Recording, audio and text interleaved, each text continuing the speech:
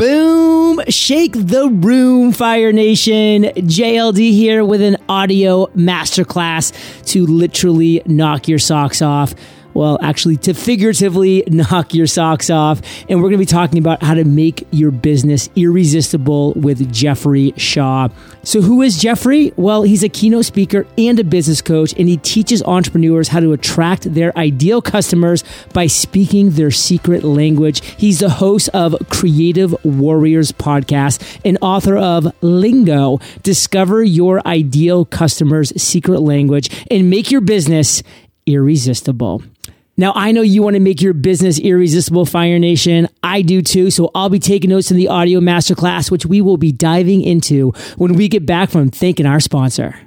Okay, Fire Nation, stop what you're doing, grab a pen and paper or your phone, and write down this URL. Are you ready? It's www.watchbillysvideo.com. On that page, my friend Billy Jean put together a training for you that's going to solve the number one problem facing businesses in 2018, getting quality customers consistently and affordably. The video is short, it's valuable, it's entertaining, and you'll only regret ignoring it for as long as you already have. Again, it's www.watchbillysvideo.com, and you should not go to bed tonight without watching it. Ignite.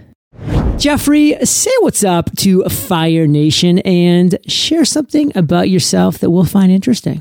I had a birthday recently. I won't say it was a huge birthday, but I turned 54, which still shocks me because in my own mind, I still think I'm 28. I think we all have this age caught in our mind, right? But, you know, unusually for me, as I was having this birthday, I started thinking about, which is so unlike me. I started comparing myself. You know, am I where I want to be at this point in my life? Do I have the amount of money set aside that I want? Am I ready for retirement the way I want?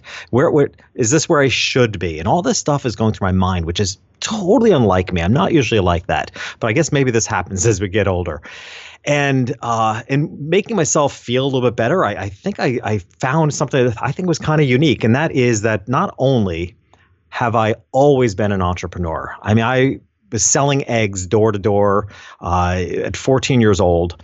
And, you know, I went from that entrepreneurial venture to another one, to becoming a professional photographer by the age of 20.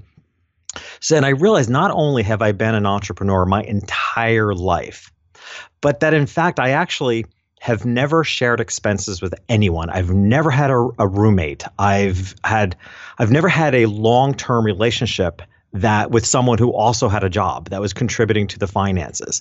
And I've had several long-term relationships, but none of them were actually contributors. And I realized I truly have managed to create every dollar that has ever come into my life.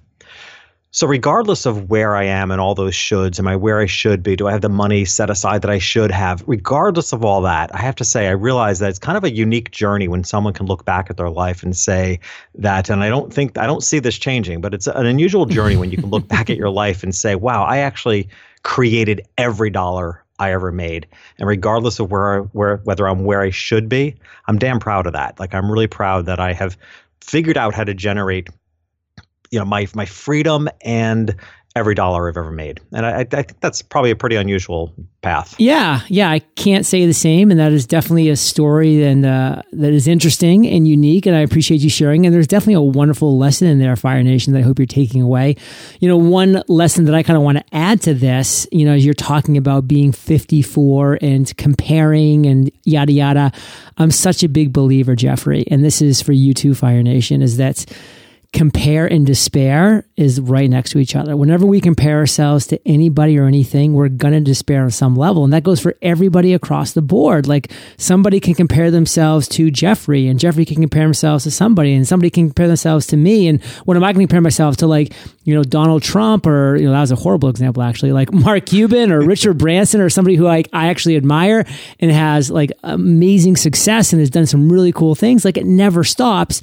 And so I'm a believer, Jeffrey, and I'm curious on your thoughts on this, that you should only compare yourself to one person. And that's you yesterday. Because if you're winning that comparison, you're winning at life. So guess what? If you've set more money aside today than you did yesterday, like you're winning that comparison. And you're not always going to win that comparison. You're going to have some bad days. But if you're winning that more often than not, you're trending in the right direction. What are your thoughts? Yeah, I couldn't agree with you more. Like I said, what took me by surprise is even having this thought process, because it's so unlike me. I'm not someone that's ever really gotten caught up in comparison. And in a way, I was comparing myself to myself. But you're right. It was, I wasn't looking at just compared to yesterday. I was looking at this vision that maybe I had set in place, 30 years ago of what I thought I would be at turning 54, which was already a mind-bending concept for me. It was 20 years old when I went into I'll say official business as a photographer. So I thought I'd be retired at 50. And actually, in some ways, I was. And my son actually reminded me of this recently, because he remembers growing up hearing me say that I planned on retiring at 50 because I thought I was going to be independently wealthy and have everything I needed by 50. And when I got to 50, I actually found that's, several years ago, 8-9 years ago, is when I started transitioning out of being a professional photographer and in towards being a coach and an author and a speaker. And although I still do some photography today, I do very, very little.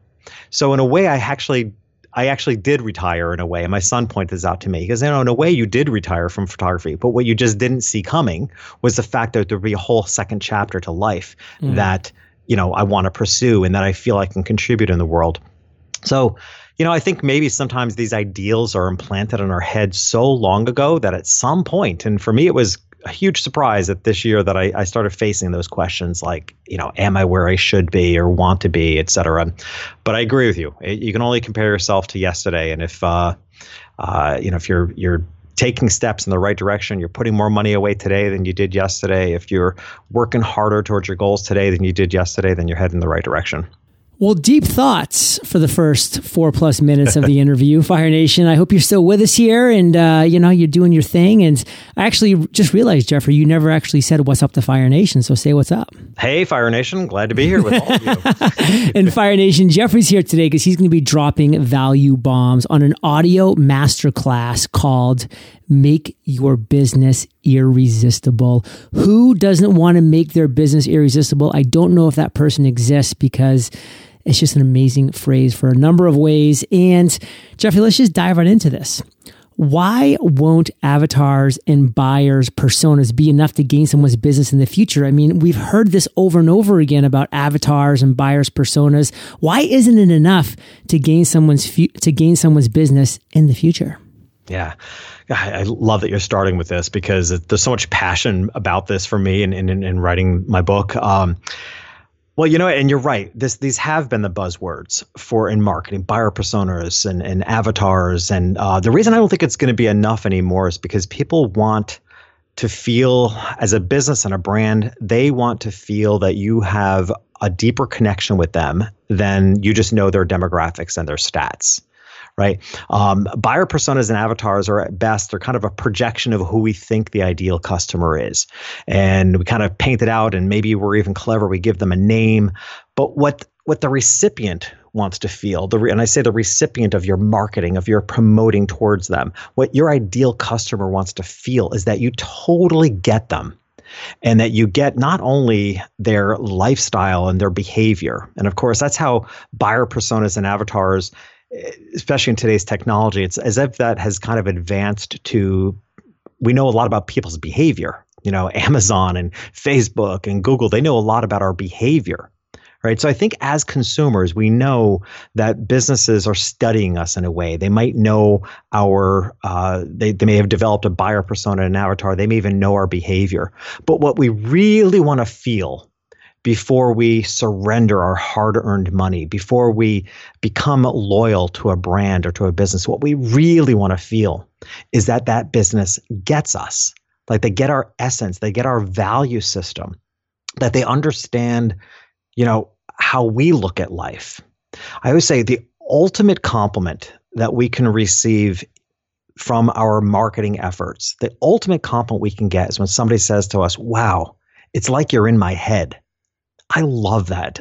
I love when somebody says to me, it's like, wow, it's like you're in my head. That means I've done the work to really imagine that I am them. That I've really, with empathy, have really understood how they're walking through life. And I believe in the future that, consumers just continue to get more and more sophisticated. We're getting more and more used to being marketed at, and that creates a little skepticism. And I just believe that people will in the future, if not, it's here already. I believe people are demanding a higher level of knowing by businesses and brands. Like, I want you to know what makes me tick. I want you to know my values, not just my statistics and my demographics and even my behavior. I want you to know more about me and what makes me unique. Wow. It's like you're in my head. I mean, Fire Nation, that's a phrase that you need to strive for, that you need to be working towards. And not just once every now and then, but on a consistent basis. Because if your clients, customers, avatars, listeners, viewers, whatever that might be, if they really feel that way, you're winning, and you're going to continue winning at a very high level. So, Jeffrey, one thing that we hear all the time, I feel like it's in movies, it's in books, it's on this show, is about how everything in the world follows this weird 80-20 rule, like where it's 80% of one thing is 20% of the other thing, like 20% of the people have 80% of the money, like 20% of the flowers, have 80% of the reasons why there's more flowers, like whatever it is, like it's just like this 80-20 rule for like everything in life. Explain what that 80-20 rule is, and then share why you think it's outdated or an outdated way of thinking for today's entrepreneurs. Yeah, and what you just said there is really key, is that I believe it's an outdated way of thinking for today's entrepreneurs.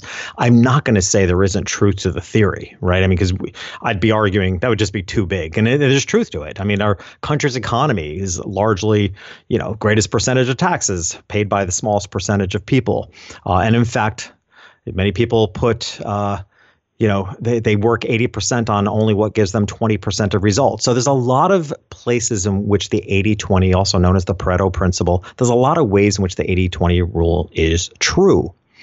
But I think it's an outdated concept for entrepreneurs, because what the 80-20 rule is really saying, if in fact 80% of your income comes from 20% of your customers, what that's really saying is that 8 out of 10 customers are a waste of your time. Now, I don't know about you or the entire Fire Nation. I don't know how many of us can afford today for 8 out of 10 customers to be a waste of our time, because every single customer is a whole lot of effort, right? Every follower, every reader of our blogs, every listener to our podcasts, right? It's every customer that walks on our door. There's effort, there's expenditure of energy and money for every customer. Now, I've been in business long enough. I can tell you in the 80s, it's like people were throwing money at you like spaghetti against a wall, right? I mean, you just didn't feel that you had to work as hard for every dollar, because money was circulating so heavily, and there wasn't a high value. I always said there wasn't a high bar for quality in the 80s, right? It was a very label, brand-driven culture, right? If you had a brand image that made you prestigious, you could, command any price and people would pay it. And there wasn't as high a standard of quality. Where now, there's not only a high standard of quality, there's a high standard for transparency, ethical behavior, right? So the barriers to entry and what it takes to get a customer today is so much more significant than it ever has been. We don't have time to only have 8 out of 10 customers a waste of our time, to say nothing of how hard it is to stand out above the noise. So all that is to say, it is a crazy amount of effort for every customer, that the most efficient way to have a profitable business as an entrepreneur today is for all or almost all your clients to be ideal customers. And that's really the goal of my book, Lingo, is I wanted to give people a strategy where they were calling forward only their ideal customers. JLD, this is what made my photography business successful for over 30 years. I only worked with my ideal customers. And so much so that years ago, I ditched the term average sale, because, when I'm a business guy and I'm a numbers guy, and when I look at my business, I always want to look at, well, what's our average sale, which was substantial. In my photography business, my average sale was between, let's say $6,000 to $8,000 per portrait session. There was some fluctuation to that, but that was that mid-range that we were aiming for. But I ditched the terminology average years ago because an average sale implies the mathematical formula of a high and a low, which are usually pretty extreme. And that's when people see evidence of the 80-20 rule in their business, when they start averaging out the high and the low. I reframed it to being, I wanted to know what is the typical sale. If I draw in, which was my goal, my ideal customer, the client who, made working with them easy, they valued what I did, they were the easiest to work with, and they spent the most amount of money, they're the most profitable customers. That's my ideal customer. If I put all my effort into creating systems and promotions and marketing to attract that ideal customer, then I could expect a pretty typical sale. That I didn't have to run my business on the average of an extreme high and a low, but that it could be typical. So to me, this whole 80-20 rule is a way that we have to rethink being in business. And I think a lot of entrepreneurs set themselves up right from the beginning buying into this principle because they go into business and they're really prone in the beginning to take whatever work comes along. Right. And when you start taking whatever work comes along, it's really hard to get out of that cycle. It's really hard to get out of the some money is better than no money mentality. And it really isn't in the long run. Right. The fastest road, it might be a slower start, but to get to the end conclusion, not that there's an end, but to get to where you want to go financially and you want to get the ball rolling and have the most profitable business, I believe it's best to say no to people that undervalue your work and believe the mindset that some money isn't better than no money, and instead focus on only working with your ideal customer so that you're no longer buying into the 80-20 rule. And in fact, every one of your customers is an ideal customer, most profitable customer. And we all know this scenario. I mean, I talk to entrepreneurs every day and hear all the time how we jump through hoops. We go through the greatest amount of effort for people that are the least rewarding financially. And on the other side, we're shocked at how easy it is to work with somebody. They were the most profitable and I made the most amount of money. Right? Why not have more of them? So that's what I mean about kind of busting up the Pareto principle, like reorganizing your business so that 9 out of 10 customers, if not 10 out of 10 customers, are your ideal customers and providing you with the lifestyle you want. Well, Jeffrey, this is a perfect segue to getting to the core of who our ideal customer is. So break it down for Fire Nation. How do we define this ideal customer? Yeah. It's funny. I'll tell you a little aside here. So I spent several months writing my book, got the entire book written. It was in the hands of the editor. And of course, that's when I started a podcast tour. I did 53 interviews in 3 months. Prior, I did a handful of them before launch and a lot of them right at launch. But of course, as you know, they're recorded way in advance. So that's why the timing was off. The book was written, it was just in the early stages of being edited. And I'm already out there talking about my book lingo on podcasts. And one question kept coming up. So I'm having all these conversations about, as we just had, about only working with your ideal customer. And host after host would say to me, well, how do we know who our ideal customer is? And I realized this was a gaping hole in the book. I wrote an entire book assuming people knew who their ideal customer was. And then every host is saying, well, how do we know who our ideal customer is? And I realized, wow, I thought people knew that. So, of course, I went back and rewrote it, and it became chapter 2 just after the introduction. So, in a way, it's kind of chapter 1 in a way. It's chapter 2 technically, but it's it's how the book starts. The real meat of the book starts is helping people define who their ideal customer is. And I think my method about going about this is the opposite of what most people think. Because when we first ask ourselves the question, who is our ideal customer? We think about the other. We think about the customer. We think about the buyer persona, the avatar. When really it begins with us, right? Who are we? What are our innate skills? What are our skill sets? What's our talent? What is it that we have to bring to the table? All right, that's of course important. I also think it's really important to look at our innate characteristics, just what makes us who we are. And this is, I think, completely undervalued as far as people seeing that as a leverage point on determining who their ideal client is. And it also, if you kind of use and leverage your innate characteristics, it also is what makes being in business pleasurable. So many entrepreneurs, particularly creative entrepreneurs, right? They love the creative side, but they don't like the business side, or they don't think they can be good at the business side. And I think it's often because we think we have to depart from who we naturally are. Where if we tap into what are our innate characteristics, the title of this chapter, by the way, is called Who Will Love That? Which I know should be whom should love that, but I decided to go real English, not grammatically correct. Mm-hmm. But the question, that's the foundational question here is, who will love that, right?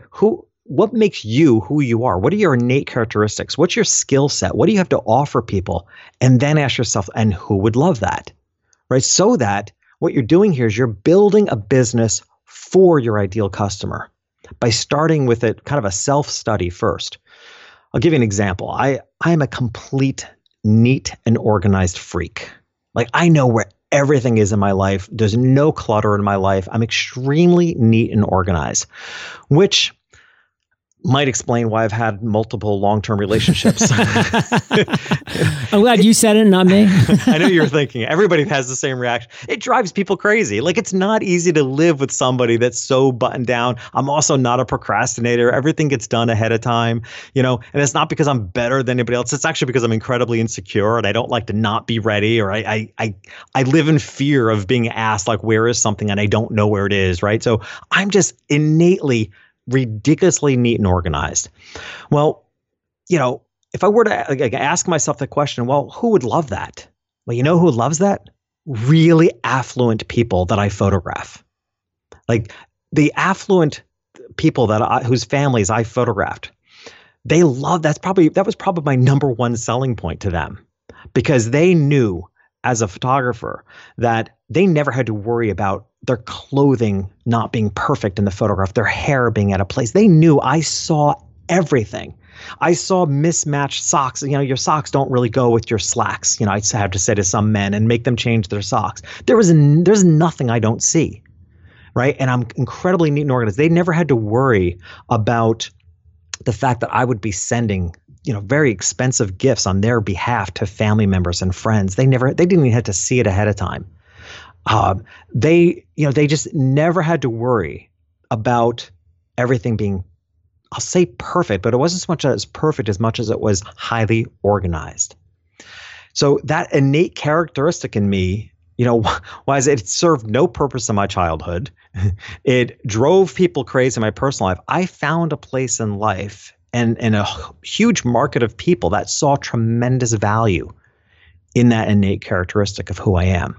And I often make the comparison with comedians, right? Some comedians are clean, some are really foul-mouthed, and you realize that, no one's for everyone, right? Some people have a tolerance for the foul-mouthed comedians, some don't, right? So you want to kind of, what is your style? What is your innate characteristics? What makes you who you are? That's a big starting point to determine who would love that, which then determines who your ideal client is. Of course, what is your skill set? What is it that you have to offer? What is it that people are going to benefit from your skill set? That, of course, is a really important part of defining who your ideal customer is. So I think the way I go about this differently is, as I said, so often when posed to the question, who's my ideal customer? People look towards the customer first. And what I suggest is look towards yourself first. Identify who would be greatly served by who you are and what you have to offer. That defines your ideal customer. Now you can begin to build a business for them that speaks to them, that speaks their lingo, so that you're being found, if you will, by your ideal customer. Fire Nation, one simple sentence, and who would love that? It can go a long way. And if you think Jeffrey's done dropping value bombs, we got the 5 steps of building a secret language strategy coming up after we get back from thanking our sponsors. All right, Fire Nation. So I have Billie Jean on the mic for this incredible sponsorship read. And Billie, I think you have a question for me.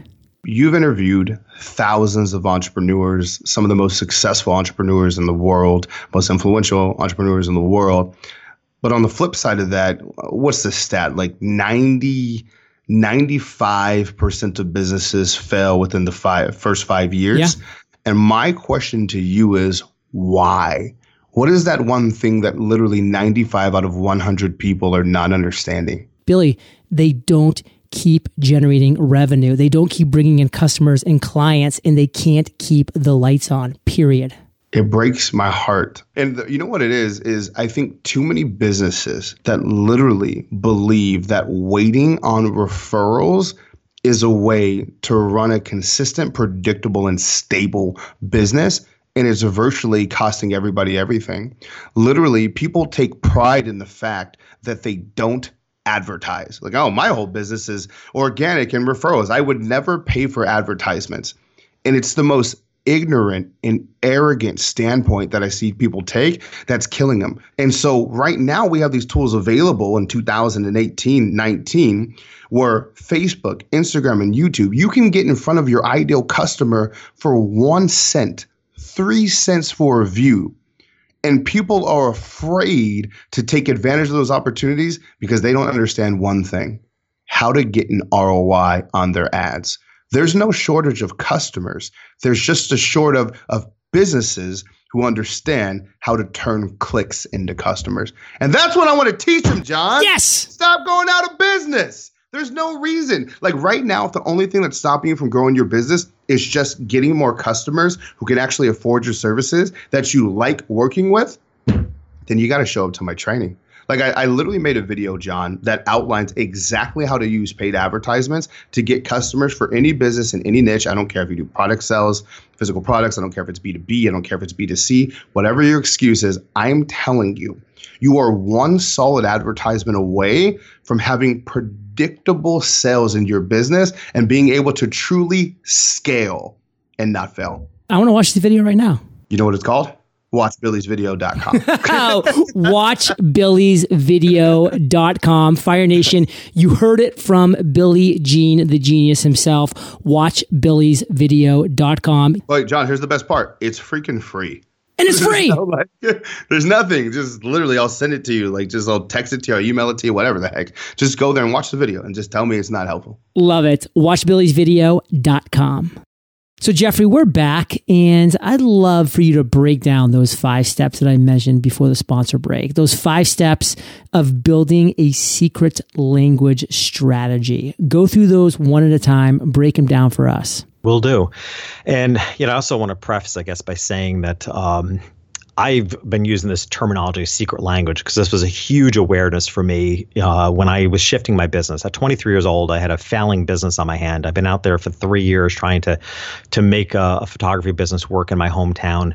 It wasn't working. I realized that, I could say I was barking up the wrong tree, but really I was speaking the wrong language, right? I was speaking the language of long-term value and having portraits to hand down from generation to generation. And I was speaking that to a community, which I grew up in. Like, you'd think I'd know this, but I was speaking that to a community that didn't know if they're going to be able to pay their rent or mortgage that month. Right? They can't think long term. There was no value to them in thinking about handing down photographs and preserving their children's memories. They're worried about paying their rent, their mortgage that month.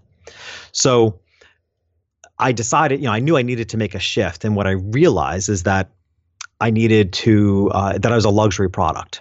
And I had never seen myself as a family photographer as a luxury product, because to me it was something you had to have. But the fact of the matter is nobody really needs family photographs. It's not a must have.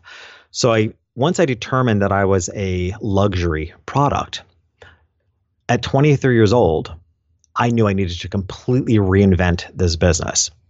And I realized that with the affluent market, the problem was I knew nothing about the luxury or affluent market. Absolutely nothing. I grew up lower middle class at best.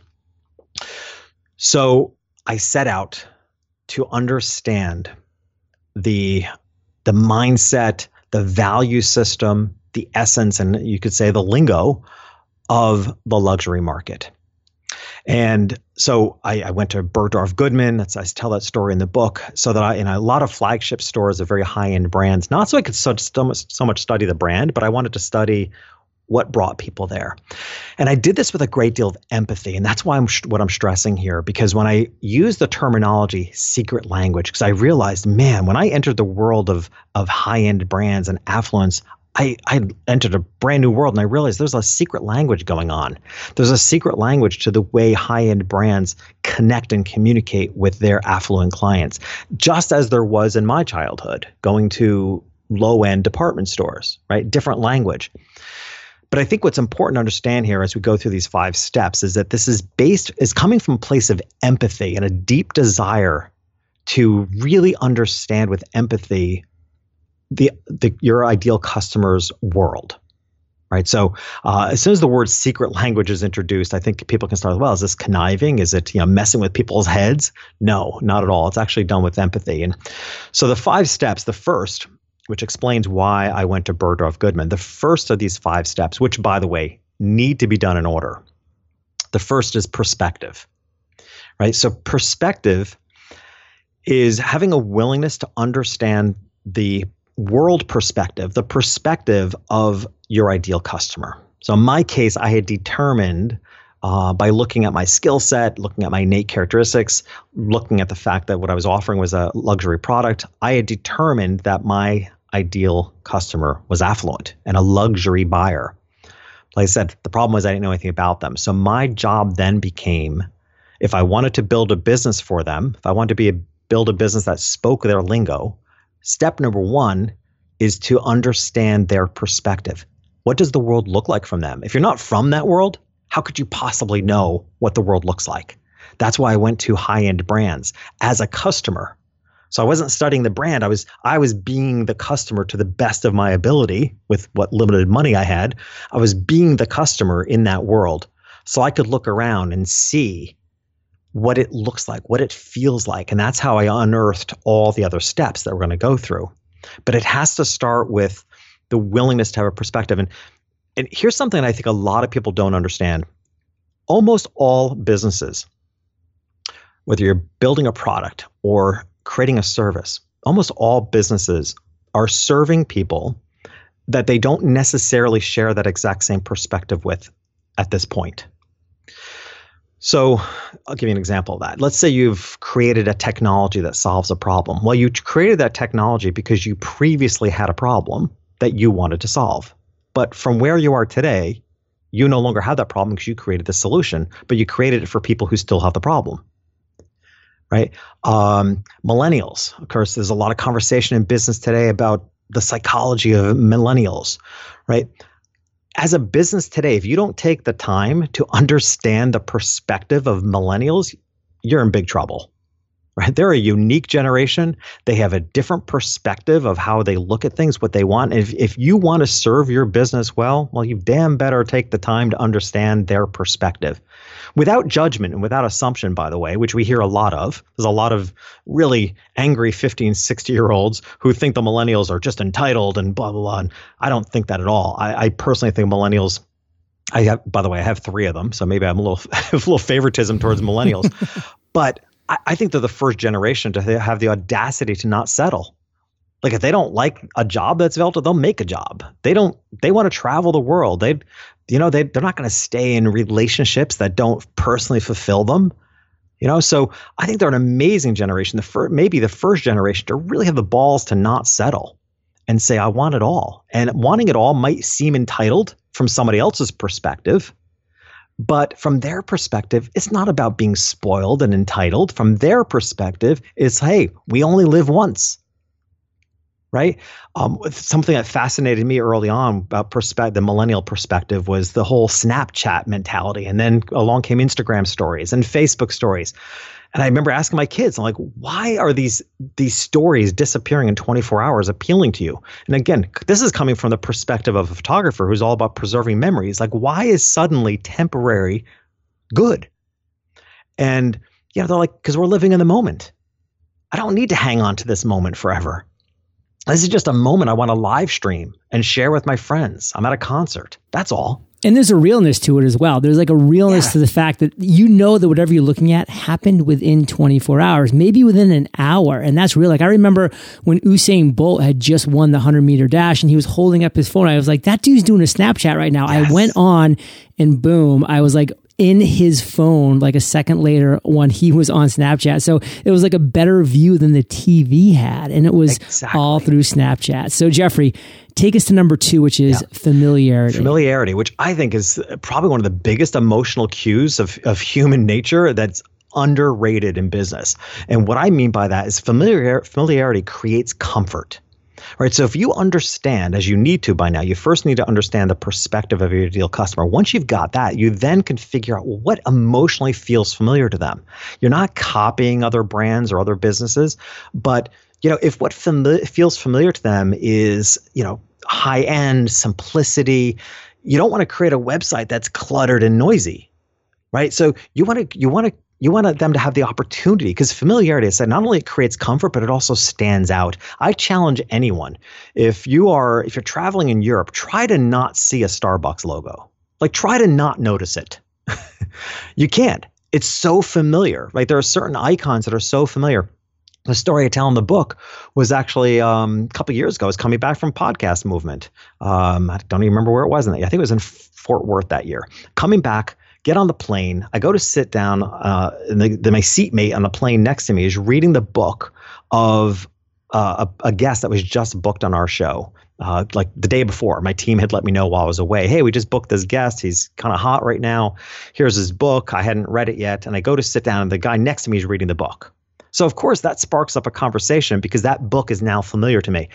A day before, I would have paid zero attention to it. But on this day, that was familiar to me. It's like, hey, how's the book? That sparked up a conversation. And to this day, we're good friends. We became business peers, all from the nature of familiarity. And I think it's an underutilized and extremely powerful emotion in marketing and branding is to create an atmosphere that's familiar to people. When I recently moved to Miami Beach 2.5 years ago from Manhattan, my first appointment with my accountant, I said to him, well, so much for saving money. My rent is the same here in Miami Beach as it is in New York City, which, a lot of people think they're moving to Florida to save money. And he says, well, you do know that you moved into the neighborhood designed to attract New York money.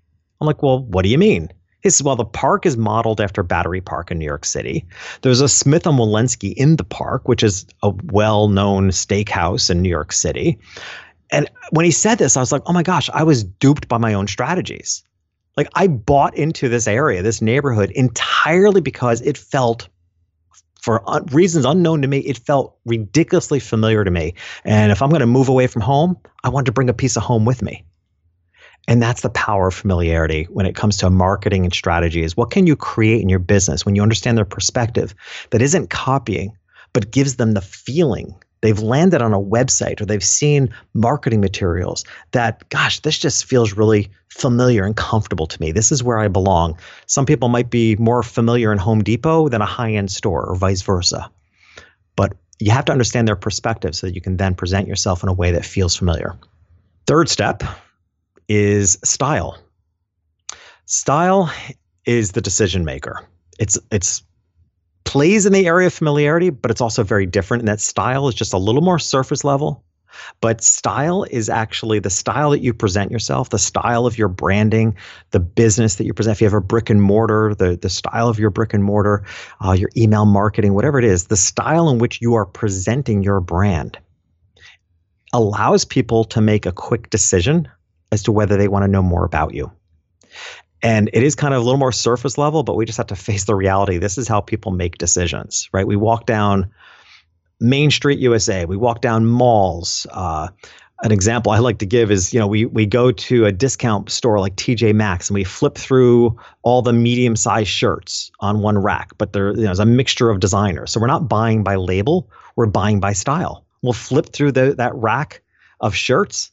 And what causes us to stop is when we feel like, wow, that shirt is speaking my language. It's my style. It resonates for me, right? That's how we make decisions. So when people come across your marketing materials, your website, anywhere that your front-facing branding is being shown, you want to you want to get people quickly. You don't have a whole lot of time. You have a matter of seconds. And we're generally making that decision whether to stay or not based on whether we feel like that style resonates for us. An example I give in the book, I interviewed Tamsin Webster, who's a brilliant marketer, if you will. She has a thing called the red thread, where she helps people pull out their red thread, their core message, their singular line in a talk, if you will. She trains a lot of people for TED Talks, and she almost always publicly is seen wearing a Diane von Furstenberg dress. It's something she's well known. You can, but Diane von Furstenberg as a designer has a very specific look. And when I was interviewing Tamsin, I was like, well, why are you so focused on that designer? Why I want to understand the brand loyalty. And what she came to realize in our conversation is that everything, as she had said in our conversation, the descriptors that one would use to describe Diane von Furstenberg designs is exactly the way she wants people to describe her work. It's smart. It's a good choice. It's well styled, but gets to the point, right? There's a level of sophistication about it. And I always say Diane von Furstenberg is like a designer for intelligence. Like she definitely, you imagine women wearing her dresses, sipping a cocktail in a wood paneled library, right? There's an intelligence about her style. And that's exactly how Tamsin wants her work to be described, as intelligent. So we choose styles based on what's speaking on our behalf, which is why people make such quick decisions about whether to do business with you or not based on style. Ready for the fourth? Pricing psychology, baby. Yeah. And there's hardly anything more powerful than pricing psychology. And what people have to understand is that pricing creates perception, and it gives you I could actually just as easily say pricing gives you power, because you actually have the power to decide where in the marketplace you want your business positioned based on pricing psychology. Because we all know we form opinions about prices. If something is priced too low, we assume it must not be very good, right? If something is priced high and there's evidence that people are buying it, we just assume, well, it's for somebody, it's just not for me. You can literally decide where you want your business positioned based on how, and I give the example in the book about restaurants. You know, what's the perception we get if we go to a restaurant that doesn't have prices on the menu? The perception is that it's very expensive. You know, what's the perception of, a dollar meal at McDonald's? Very different.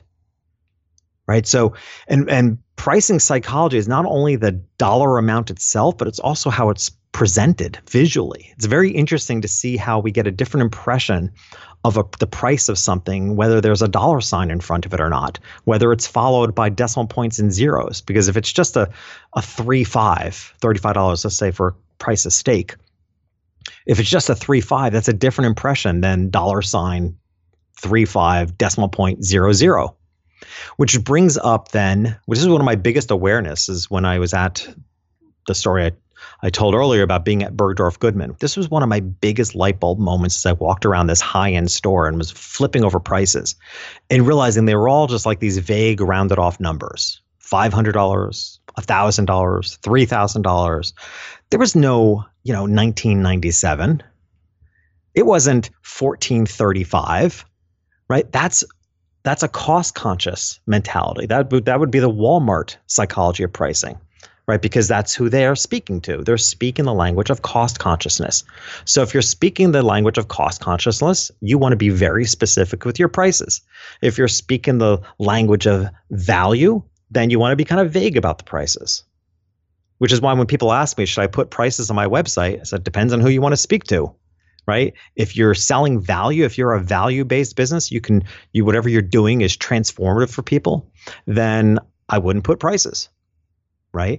If what you're offering is a good deal, then put a price, put it specifically.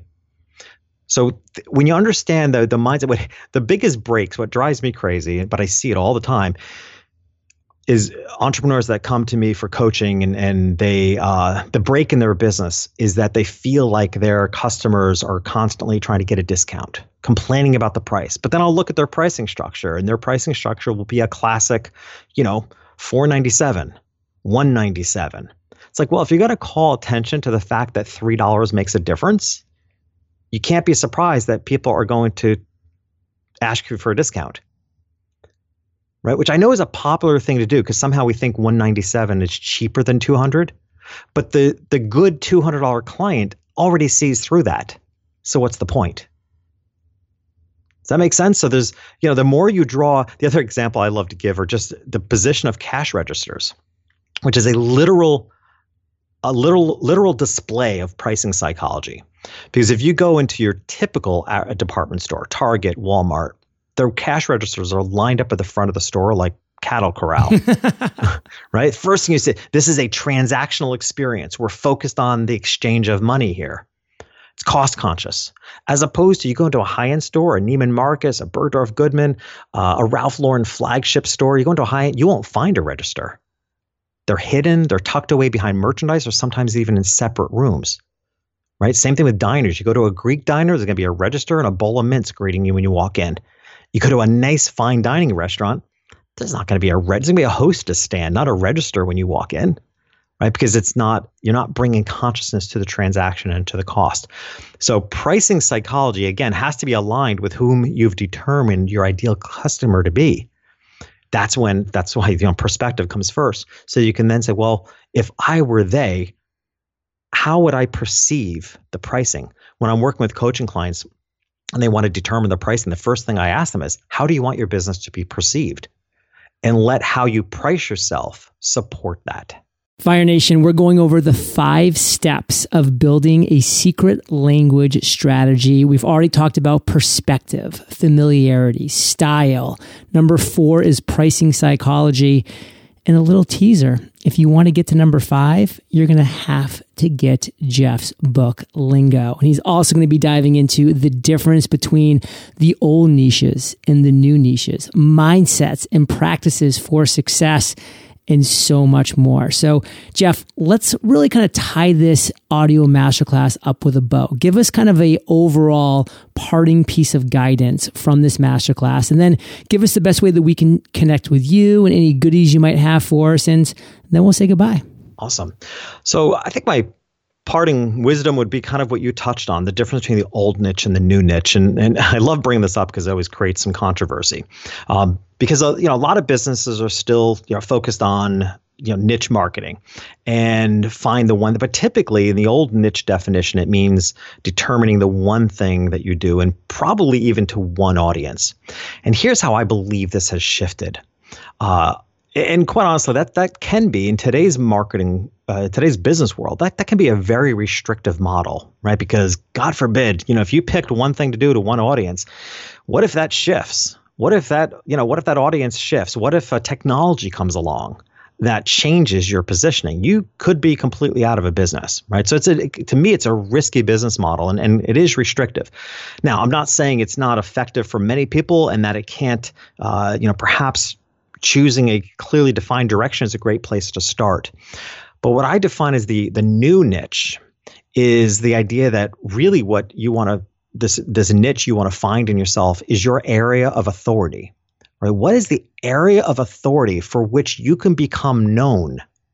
And that's how people recognize you. Imagine you're walking down the street and you walk past 2 people having a conversation, and one person is saying to the other, oh, that John Lee Dumas, he's the go-to expert for blank, right? Or, oh, yeah, that Jeffrey Shaw, I've heard about him. He's the go-to expert for blank, right? So that's when you become known for your area of authority, right?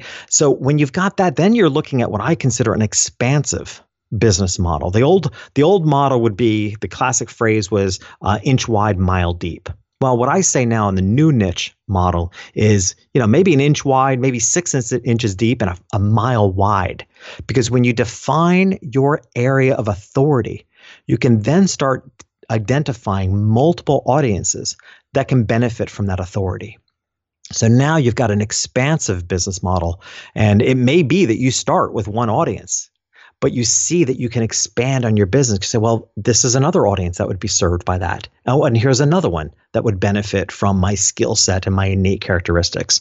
So I love introducing for those that are kind of still feeling the weight of pressure to pick one thing into one audience. I love to open up the possibility that when you can define for yourself and market to others your known area of authority, that what you find is that it's an expansive model. There are multiple audiences out there that can benefit from your area of expertise. And what's the best way we can connect with you? I would say the best way to connect with me is I've put together this idea. I'm doing an ongoing video series about lingo, where I'm going to review people's websites and give them some feedback on where their lingo is working, where it's broken. I'm going to do this through a whole video series. Whoa. Obviously, I can't. Yeah, and I'm really looking forward to this. I could talk this stuff all day long. As you can probably tell. We can talk. And I can't serve everyone, but if I get all the applications that come in, those that I can't do on video, a select number of them, I'm going to invite to a personal call, 30 minutes. Like, let me hop on the phone with you and show you where your lingo is working for you, and more than likely, and more importantly, where it's broken, because that's usually the bigger problem. So we've put this together, an application to submit your website for consideration at jeffreyshaw.com/fire. Fire Nation, you are the average of the 5 people you spend the most time with, and you've been hanging out with JS and JLD today, so keep up the heat. And head over to eofire.com, type Jeffrey in the search bar, and his show notes page will pop up with everything that we've been talking about today, all this great stuff. And yes, we even are going to put in that 5th step of building a secret language strategy in there, which you can see once you go over to eofire.com and get to Jeffrey's page. And of course, take Jeffrey up on this, Fire Nation. Take him up on this. I mean, you might be one of the lucky people who get that video strategy of what lingo you're using correctly and incorrectly on your website. This is incredibly valuable stuff. Or you might even be getting on a 30-minute phone call with Jeffrey, which is near priceless. So head over to jeffreyshaw.com/fire and apply. This could literally be your lucky day, which could take your business, your website, everything to that next level. We're always looking to go to that next level. Again, going back to the beginning, the theme of this episode, if you're comparing yourself to you yesterday and you're winning that comparison, you're winning at life. So just make that happen, Fire Nation. And Jeffrey, thank you for sharing your journey with Fire Nation today. For that, we salute you, and we'll catch you on the flip side. Hey, Fire Nation. Hope you enjoyed our chat with Jeffrey today. And are you ready? Are you ready to discover your big idea in just 3 hours? Well, I've created an amazing system that will get you there in 3 hours, and then the sky's the limit. The best part is it's $1 million. Just kidding. It's free. It is 100% free. So visit yourbigidea.io, yourbigidea.io, and I will catch you there, or I'll catch you on the flip side. Okay, Fire Nation, stop what you're doing, grab a pen and paper or your phone, and write down this URL. Are you ready? It's www.watchbillysvideo.com. On that page, my friend Billy Jean put together a training for you that's going to solve the #1 problem facing businesses in 2018, getting quality customers consistently and affordably. The video is short, it's valuable, it's entertaining, and you'll only regret ignoring it for as long as you already have. Again, it's www.watchbillysvideo.com, and you should not go to bed tonight without watching it. Ignite.